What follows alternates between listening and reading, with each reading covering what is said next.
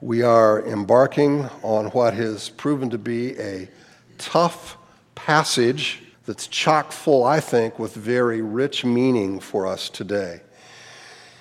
Peter is showing the sufficiency of Christ in reminding his readers that suffering can be an avenue for great blessing. We've seen that Christ has triumphed with his complete and permanent sacrifice. That Christ also proclaimed through Noah the need for repentance during the days of building the ark. The human race was so rife with sin and rebellion, we read this: the Lord saw that the wickedness of man was great in the earth, and that every intention of the thoughts of his heart was only evil continually. And the Lord regretted that he made man on the earth, and it grieved him to his heart. So the Lord said, I will blot out man whom I have created from the face of the land, man and animals and creeping things and birds of the heavens, for I am sorry that I have made them. All but 8 people rejected the message through Noah, and those 8 were saved via the ark. The others died in their sins, having rejected God and his message of repentance. And they are currently in what the Bible calls a prison, awaiting a future judgment. We've learned in our study so far that Christ is not bound by space and time, that he worked in times of the Old Testament, that he worked in times of the New Testament, and that he is working today. And we saw in that suffering is a way to remind us of the most important aspects of life. We're not to throw away our confidence of the sufficiency of Christ in our suffering. And so Peter expands on these thoughts with the last part of our passage, but let's all stand. We'll read the whole passage, and then we're going to cover the last 2 verses today. For Christ also suffered once for sins, the righteous for the unrighteous, that he might bring us to God, being put to death in the flesh, but made alive in the Spirit, in which he went and proclaimed to the spirits in prison, because they formerly did not obey, when God's patience waited in the days of Noah while the ark was being prepared, in which a few, that is 8 persons, were brought safely through water. Baptism, which corresponds to this, now saves you not as a removal of dirt from the body, but as an appeal to God for a good conscience through the resurrection of Jesus Christ, who has gone into heaven and is at the right hand of God with angels, authorities, and powers having been subjected to him.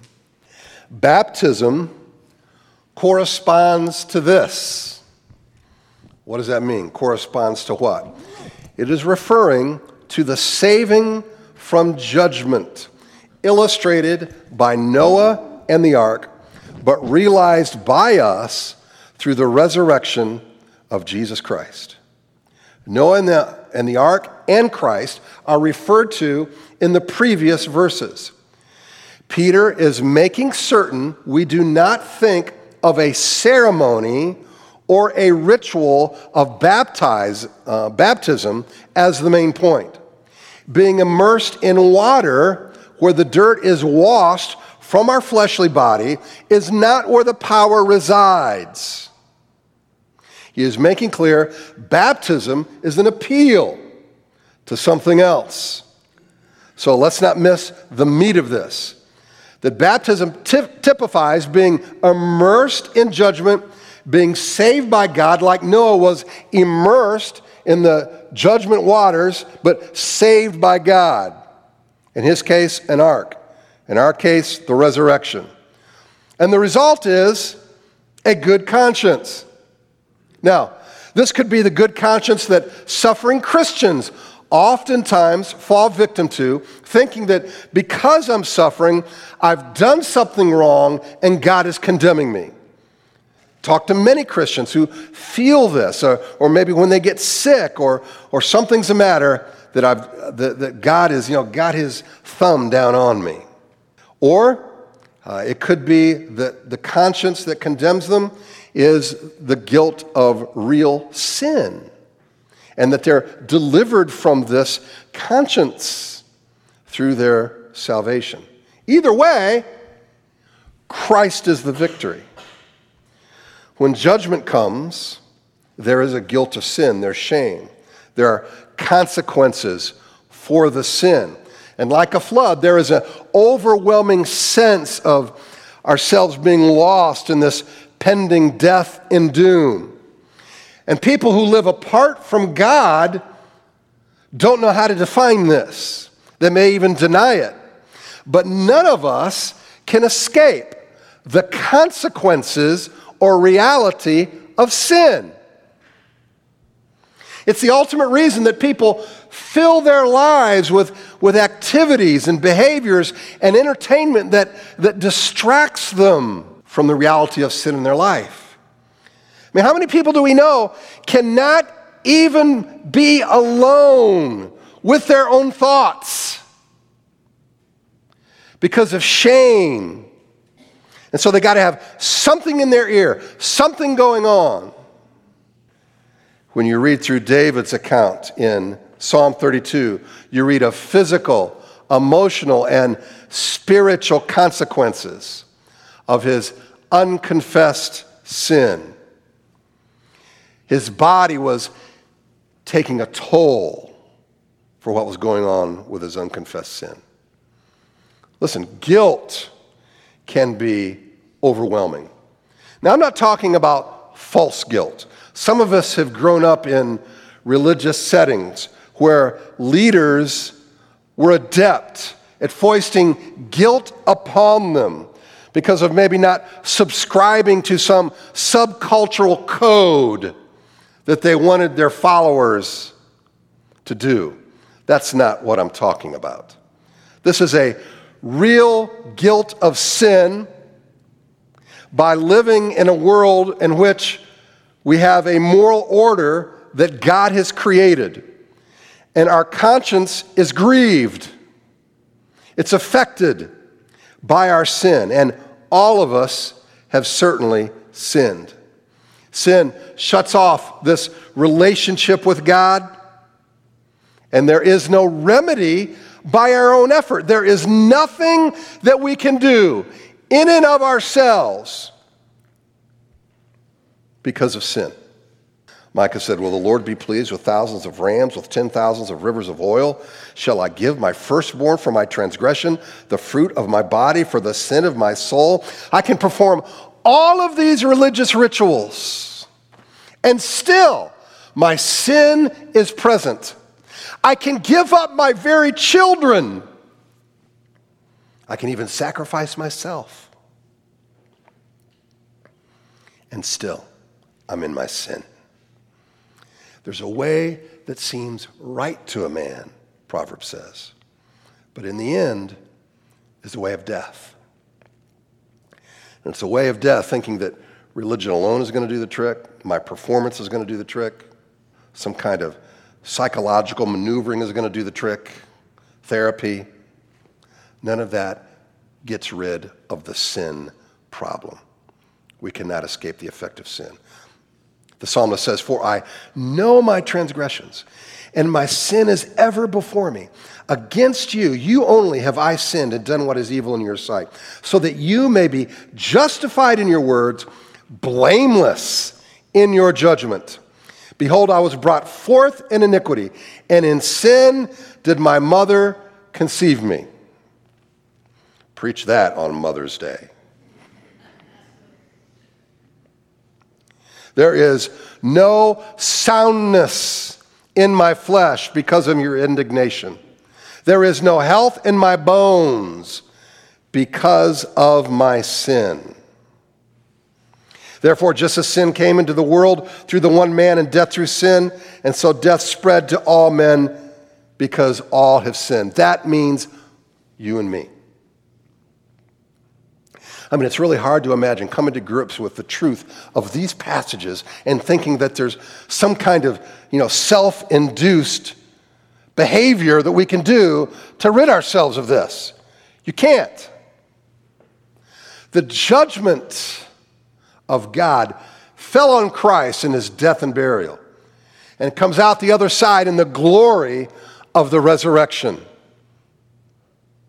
Christ went through judgment because he took upon himself sin. And we are in Christ, but we have survived not because of an ark, but through Christ, the resurrection. And the resurrection is a proof that God accepted that sacrifice from the perfect Lamb of God. If judgment is passed and we are saved from it, then what does this message have to do with suffering? Well, we know that suffering cannot be because of the condemnation of God that has already been experienced by Christ. By faith, illustrated with baptism, we have died with Christ. He has taken our judgment from sin and took our suffering and rose from the dead victorious. Our worst suffering has been averted. Christ took the judgment and condemnation for us. We have died with Christ and have been raised in him. Therefore, any suffering that we experience is not because of the wrath of God being pinpointed upon us. Yes, God prepares us and matures us in testing, but remember, as Paul said, there is therefore now no condemnation for those who are in Christ Jesus. So what does Peter mean by an appeal to God for a good conscience? Again, something extremely practical and daily for us. I make this appeal to God in believing the gospel that only God can deal with my conscience and cleanse it. When the offended God says that our sin is forgiven and our judgment is upon Christ, we know the impact of this is a clean conscience. God is satisfied with Christ, and therefore he sees us as cleansed. How much more will the blood of Christ, who through the eternal Spirit offered himself without blemish to God, purify our conscience from dead works to serve the living God? So the flood is a picture that baptism also illustrates of death, burial, and resurrection. Death is defeated by the only way that sin could be. A perfect God and human would offer himself up as a sacrifice. The sting of death is sin, and the power of sin is the law. But thanks be to God who gives us the victory through our Lord Jesus Christ. Our text clearly states that the basis of a good conscience is not a religious ritual. It is not the power of positive thinking or any other man-made function. It is through the resurrection of Christ. And what this means for us is that we can enjoy the presence of Christ, enjoy the confidence that we have because of Christ with God, because Christ is completely sufficient. I am insufficient. Every human is insufficient. Every human has sinned, but Christ is completely sufficient. Listen, this is not some incidental, irrelevant, theological minutia. This is the key to us enjoying our inner life. This is me being able to be alone with my own thoughts, knowing that I am forgiven, a child of God. This is the pathway to self-talk. This is how we experience contentment in our own head and heart. This is not some mind trick. This is not some voodoo. This is the holy God of the universe who says you are forgiven and now you're my child, and this is because of what Christ has done for you. And there we find a good conscience. Who has gone into heaven and is at the right hand of God, with angels, authorities, and powers, having been subjected in him. In suffering, Jesus still reigns and rules. He has not surrendered us into the power of evil forces, even if we suffer until death. By his death and resurrection, Jesus has triumphed over all demonic forces. And by implication, we are going to reap the benefit of that. And in fact, the Bible even talks about us taking a part in this reign of Jesus at some point. Jesus reigns over all angelic powers. Listen, to sit at the right hand of a king signified that you acted with the king's authority. Listen to what God's word declares. The Lord says to my Lord, sit at my right hand until I make your enemies your footstool. The Apostle Paul declared that Christ raised him from the dead and seated him at his right hand in the heavenly places, far above all rule and authority and power and dominion, and above every name that is named, not only in this age, but also in the one to come. The right hand of God is the seat of highest preeminence. It is a place of strength. It is a place of authority. When Jesus had accomplished his work on the cross, he was exalted to the highest place of honor, majesty, authority, and power. This is still true when we suffer. This is the reality. Whether the law of the land is in our favor or not. He is the radiance of the glory of God and the exact imprint of his nature. And he upholds the universe by the word of his power. After making purification for sins, he sat down at the right hand of the majesty on high. I have repeatedly heard from pundits that the good news of Jesus has nothing to do with death or a cross.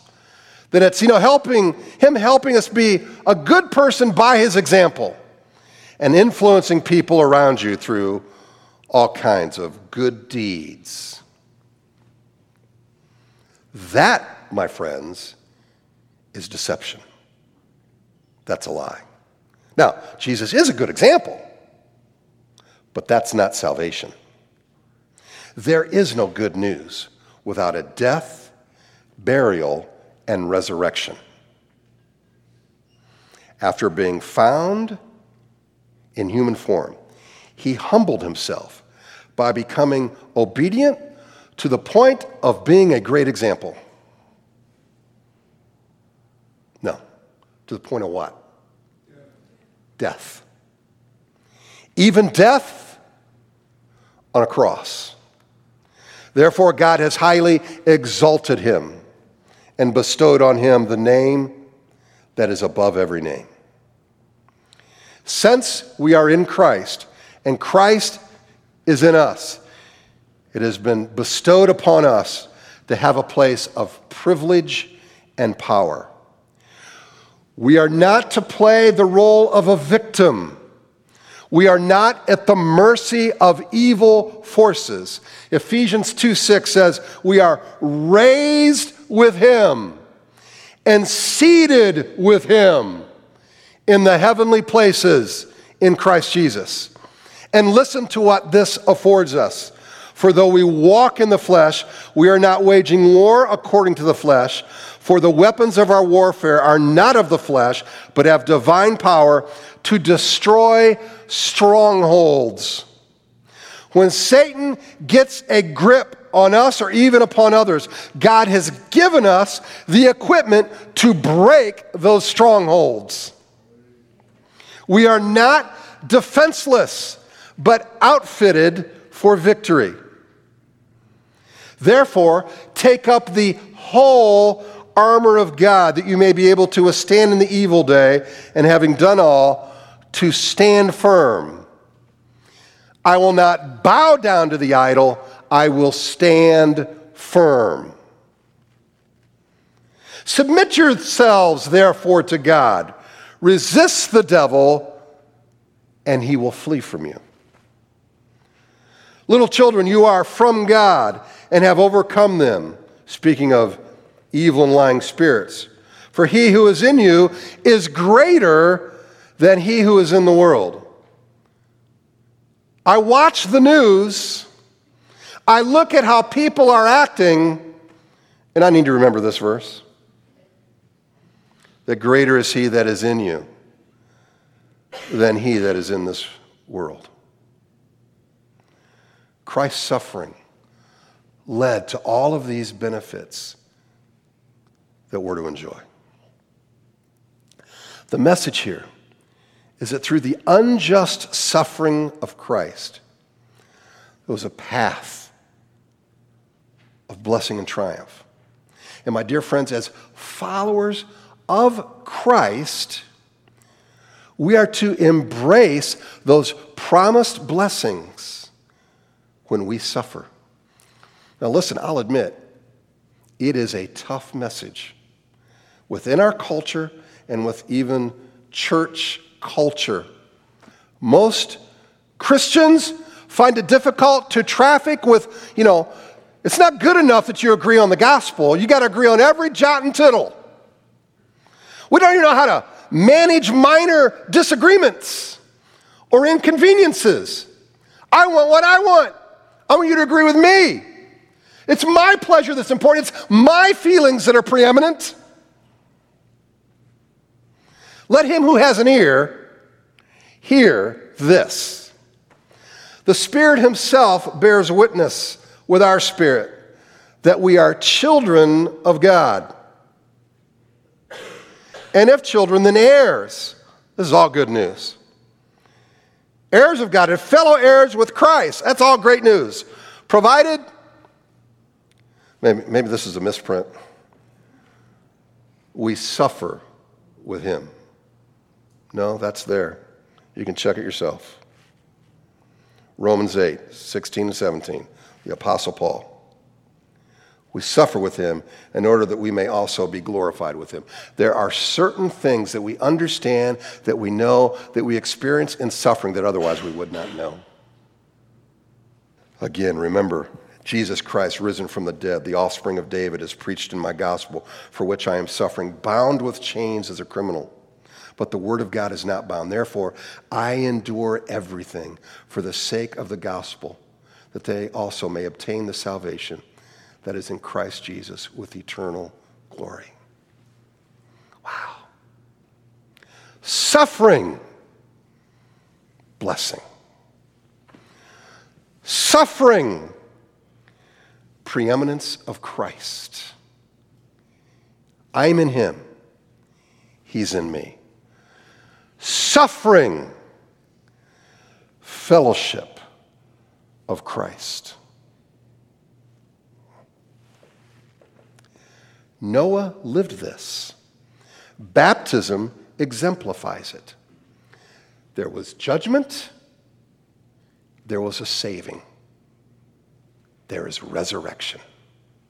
Suffering does not nullify the present blessing and future hope, but it gives us an opportunity to hang on to him for dear life. He is our lifeline. That is what Peter is saying. And regardless of what you think baptism is saying, who the spirits are, the message is that Christ is our lifeline. He's always been our lifeline. And he will continue to be our lifeline. Our problem is we think there are a lot of other things we have to have. Great, church with a great building. Got to have my political, positions affirmed. Got to have my political party ruling. None of that matters. Christ is still on the throne. And that's why we're here. And that's what we'll continue to proclaim. And that is what our hope continues to be. Let's pray.